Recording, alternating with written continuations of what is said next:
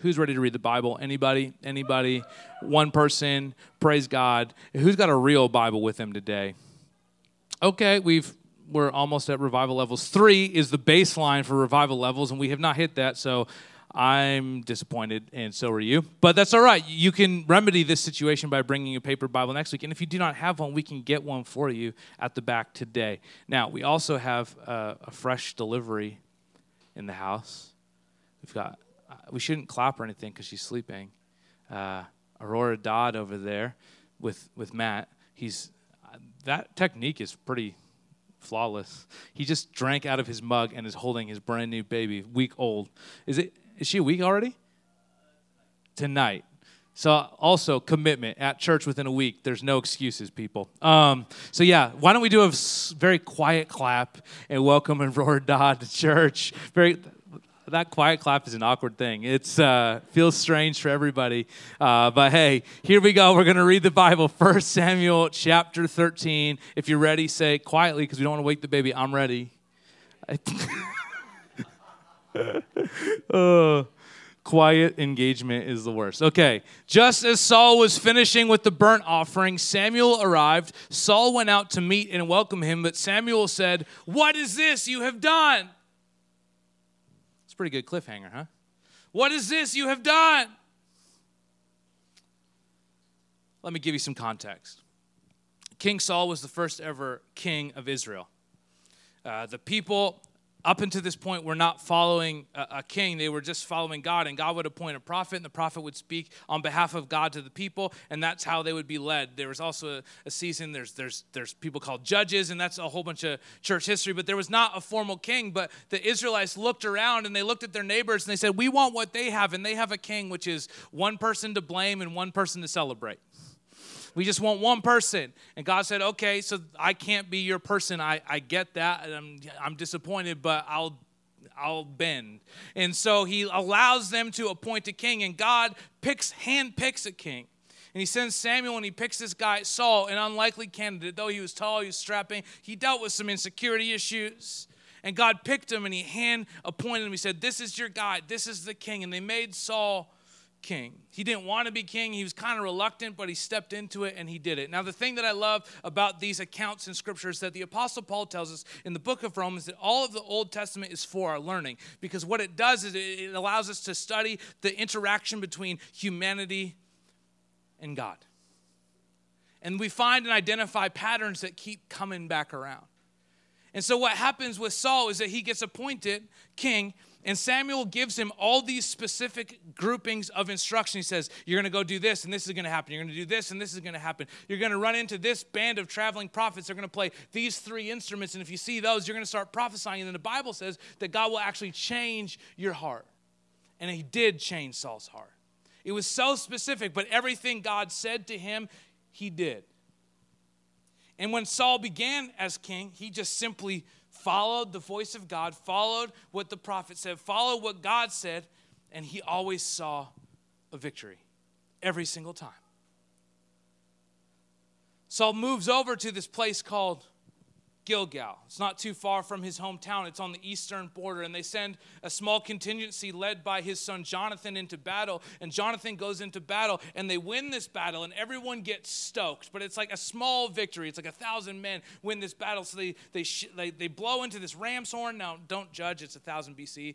They all come clamoring, and all the Israelites come and gather like, we're going to have a mighty victory, but what they did was tick off the Philistines, their neighbors. And so they all gathered in one place.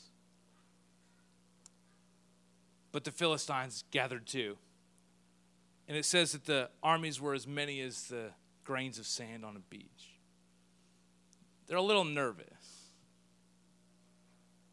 Now Saul has specific instructions going back to his appointment as king. In 1 Samuel 10 verse 8, it says, then go down to Gilgal ahead of Samuel. I will join you there to sacrifice burnt offerings and peace offerings, which is one of their acts of worship. He says, you must wait for 7 days until I arrive and give you further instructions. So up until this point, every time Saul listened to God, there was a victory. But something starts to happen in the human heart when you get used to your new state of being.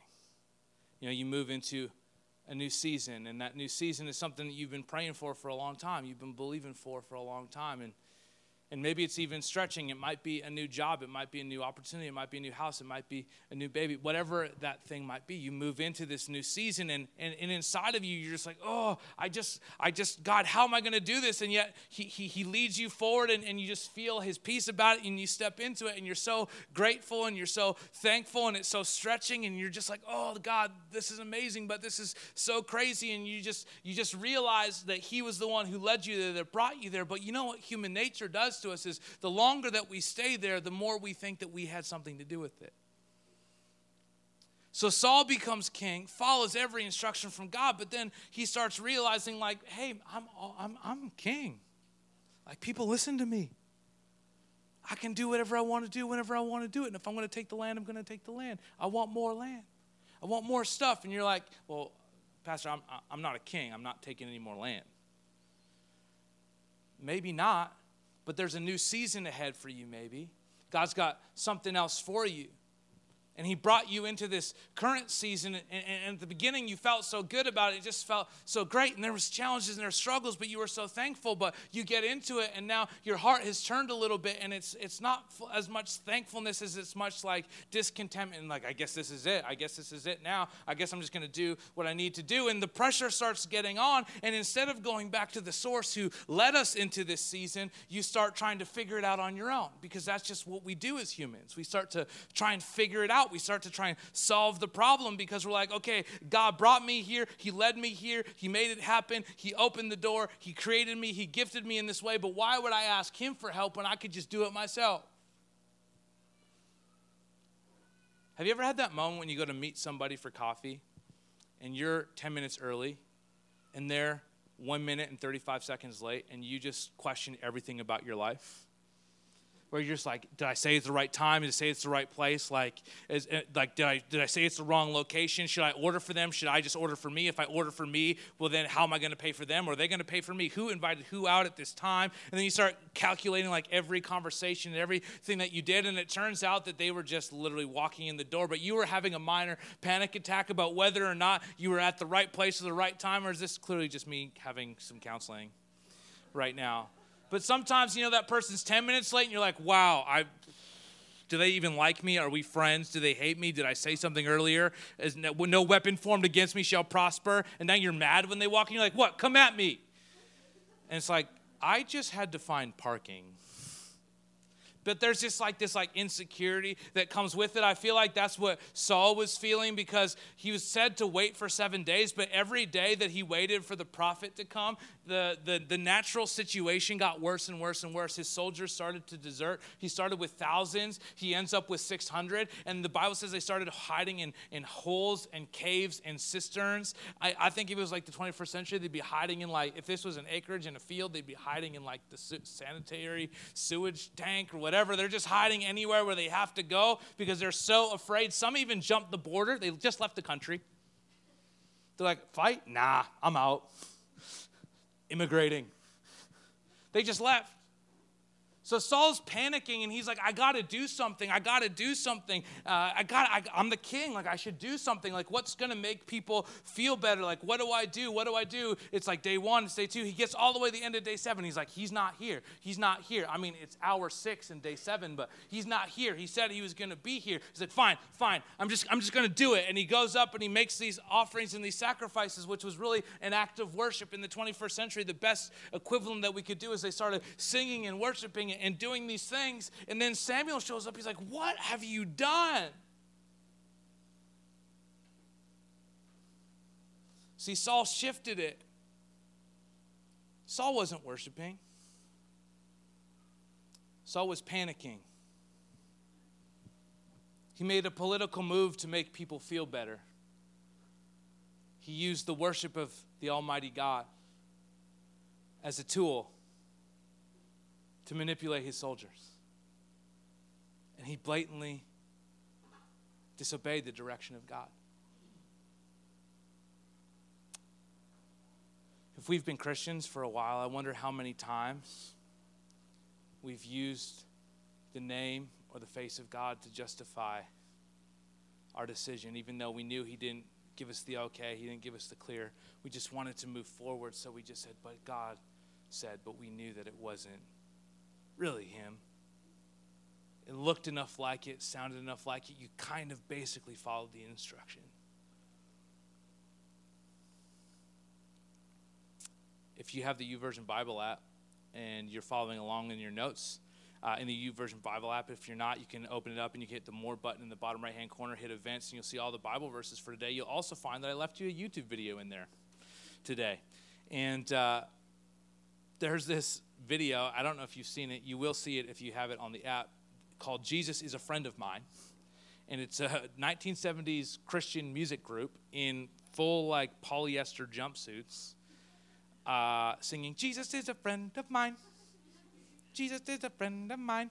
And you will never forget that phrase if you watch that video. So I'm just going to leave that wonderful gift with you. But today, if I could communicate anything, is that Jesus is my friend and he's your friend. Jesus is a friend of mine, a friend of ours. And we know that we're friends because of the way that he wants to communicate with us and the way that he wants to lead us and guide us in our lives. This is, in some ways, the landing of the One Step at a Time series. And the best way that we could pivot it is understand that we follow Jesus one step at a time because we're in a one-on-one personal relationship, friendship with Jesus. Jesus is not only an ethereal Savior who's up somewhere just judging and looking down on our lives. No, he wants to walk with us in every season, in every moment. This is what it says in John 15:15. No longer do I call you servants, for the servant does not know what the master is doing, but I have called you friends.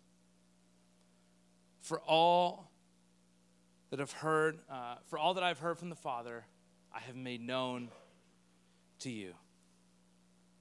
Now, we used to sing this song. We should probably bring it back. Break my heart for what breaks yours. There's this phrase. And I think that so communicates this thought.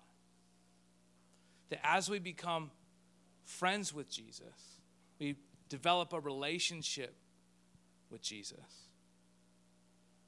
That it's not just about knowledge or information, but it becomes about a personal journey and friendship with him, where we begin to understand his heart, not just his directive.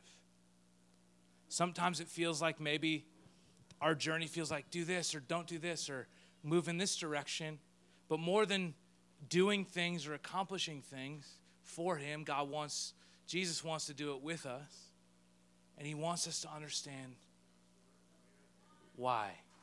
He wants us to understand why.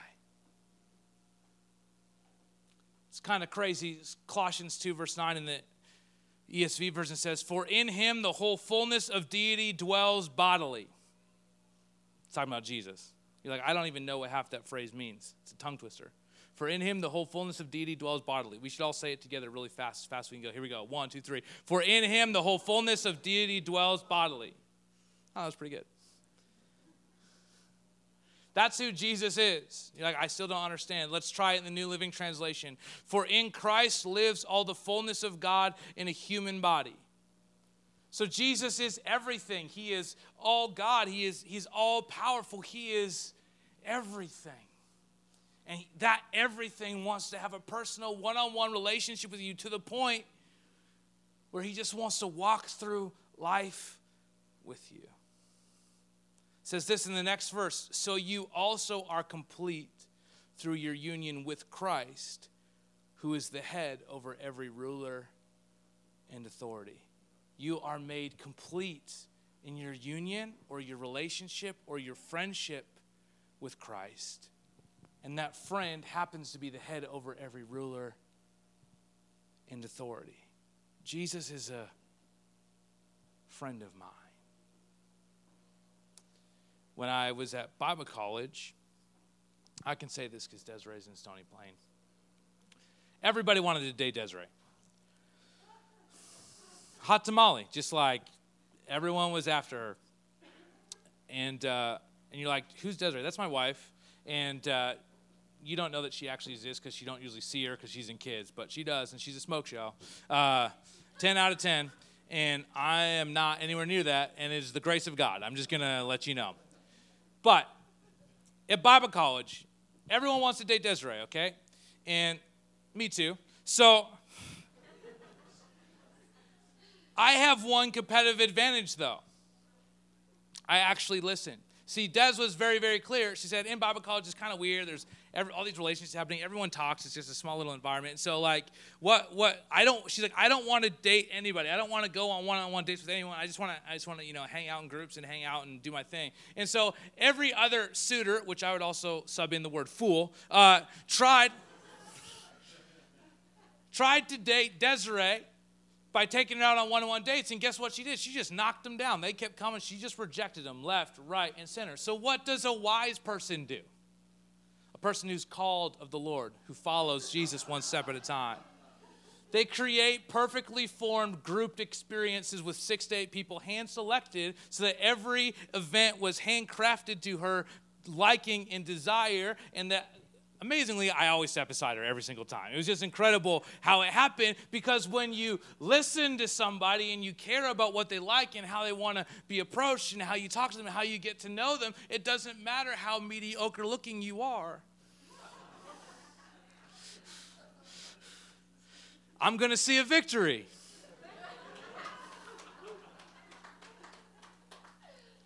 But most of us treat Jesus like the Bible college guys, where we just don't listen. We just go to him with what we want, in the way we want it, how we want it, when we want it. And we just say, I want this right now. And Jesus says it's not like that. It's a relationship. We have to talk back and forth to one another. We have to speak. I know, like, you're like, well, I don't want, like, how? Are you going to tell me to read my Bible and pray? Yeah, I am. You're like, I didn't have to come to church for that. Well, you didn't do it last week. Like, hold on. How do you know? I asked the Lord about it.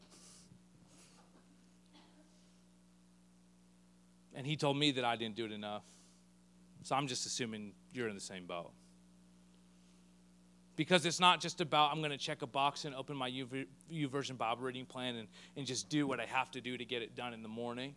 It's about, am I listening to the voice of God?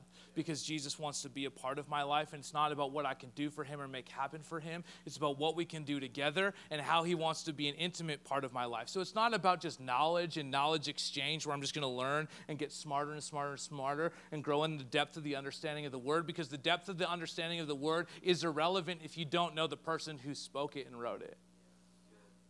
Because you're missing the heart behind the words on the page. And so he calls us and he draws us and he woos us into this personal one-on-one relationship with him, because Jesus is a friend of mine. He doesn't want to just be a taskmaster or a boss. If he did, he would have made us automatons who just couldn't make a decision to follow him. And yet he gives us this choice, this ability to choose him, knowing that he full well has the ability to just make us do what he wants, when he wants, how he wants. And yet he invites us into a journey because he loves us, wants to do life with us. And I wonder how many of us have missed the goodness of God, because we try to perform for God when he just wanted to have a conversation. I pray a prayer over my sons every night, and I pray simple prayer, and the last part says, God, may Everett or may Kingston know you and be known by you. We don't have to be people who just know about God. We can be people who are known by God. Did you notice this thing that happened in 1 Samuel 10, verse 8? Then go down to Gilgal ahead of me, and I will join you there to sacrifice burnt offerings. This is Samuel speaking to Saul. You must wait for 7 days until I arrive and give you further instructions. Sometimes God speaks, and we hear what we want to hear when we want to hear it. What Saul heard was, Samuel will be here in seven days, and then we're going to get victory. What God said was, I'll meet you in 7 days and give you further instruction. I wonder how many times we've shortchanged God's plans and purposes because we superimposed our idea about what the end of that waiting period looked like instead of awaiting further instruction.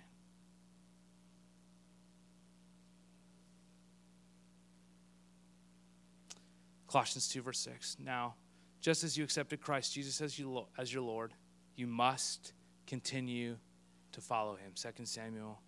Colossians 2, verse 6 to 7.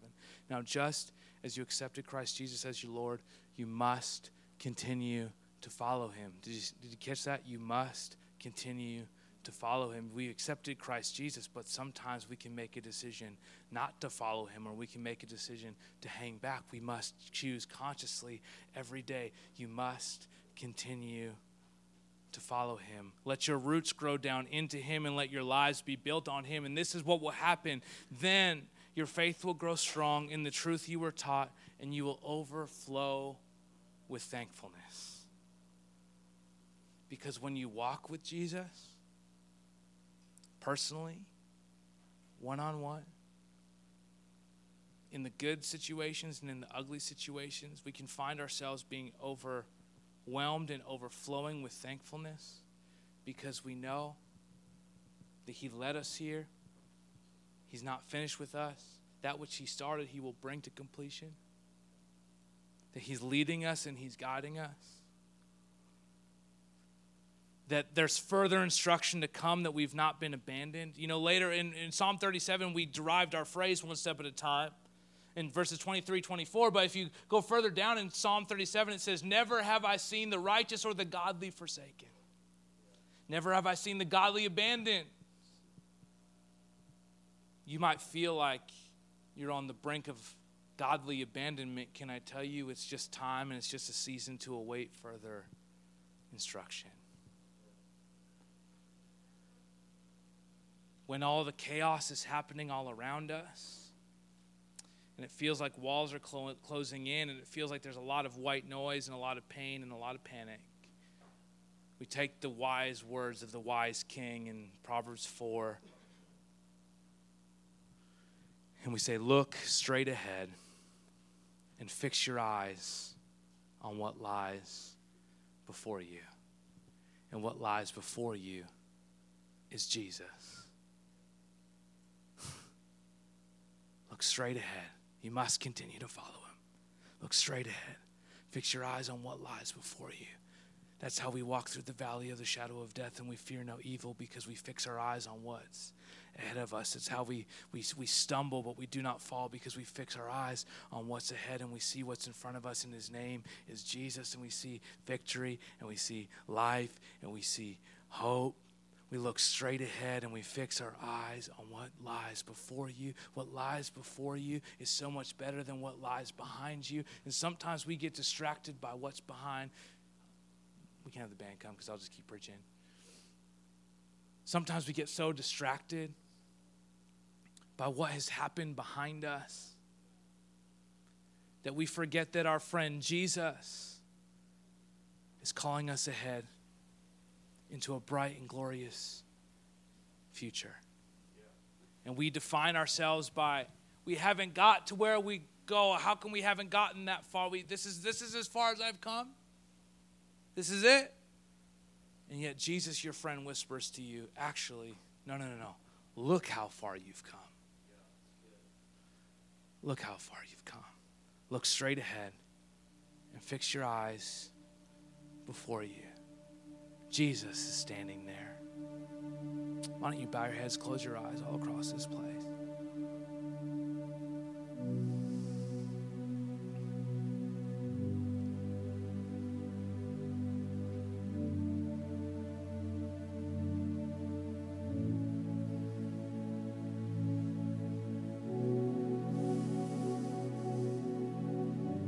Life's not easy. It's not simple. It's not black and white. It's not clear. But what is clear is that Jesus gave himself for us while we were utterly helpless at just the right time. It says in Romans 5, Jesus died for us sinners while we were still his enemies, so we could become his friends. He restored and put back together the pieces of a broken relationship, a separation that he brought us so we could do life together, not in a subservient way, but in a way where we could do it as friends, where we could walk together in lockstep, where we follow him and he leads us into the most incredible journey, where our faith goes down deep into his love and our identity is not found in what we do, but in the simple fact that we know him and are known by him, and that we are who he says we are, which is his masterpiece, handcrafted. Luke 12 says that he knows how many hairs are on our heads, but not only does he know how many hairs there are, but he has numbered them. So when one comes out in the comb or in the shower, he knows about that. I'm usually concerned about it, but he tells me to trust him one step at a time. But he knows down to the number of eyelashes and hairs, because that's who he is. He cares about the details of our lives, so we can trust him in those things. If you're here today and you've never made it a personal decision to follow Jesus, you've never made a choice for yourself to invite him into your life, to have a relationship with him, can I tell you, my friend, this is your moment. This is your time. Jesus is here. He wants to walk with you through life. At times, you're going to be tempted to say, I thought the Christian life was supposed to be comfortable. No, we have to learn to become comfortable with the uncomfortable, knowing that Jesus is leading us forward into something so much more than just this. So if you're here today and you would like to make a personal decision for yourself to follow Jesus, to have a friendship with the creator of the universe, then with every head bowed, eye closed, I'm going to count down from 3. As I'm counting down, every person in this room that's been exactly where you are is praying for you.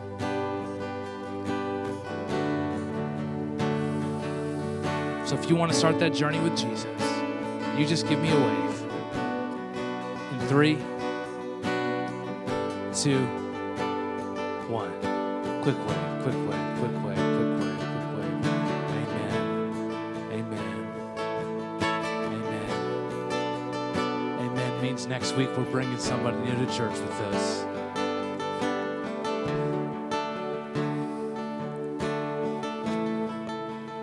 Amen also means that Jesus is calling you forward as a believer to something so much more. He's asking you to take the limitations off. He's asking you to take the box off. He's asking you to think outside of your theological paradigm and understand that there is a personal one-on-one relationship available with him. And though you think you understand his word, have you read it and asked him to open your eyes to it so that you can see it and you could taste and see that God is good? If you have a relationship with God that's been based upon the negativity and the negative side of God, I'm wondering if you have not encountered the goodness of God. And he says, taste and see that God is good. He's calling us now forward as believers to say, hey, it's time for us to be ready. It's time for us to be ready because he's doing a new thing. He's making a new way where there is no way. He wants to do something in you, through you, and around you. And the question is, am I ready to be used by God? Am I ready to hear his voice and respond? Am I ready to feel uncomfortable? Am I ready to get awkward? Am I ready and am I willing to hear and respond to his voice? When my friend calls me forward, do I trust him enough to take the next step? So as a believer now, I implore you and I encourage you to ask this simple question of yourself. Am I listening? And am I ready? Because God wants to do something in you, through you, and around you. He's just getting started.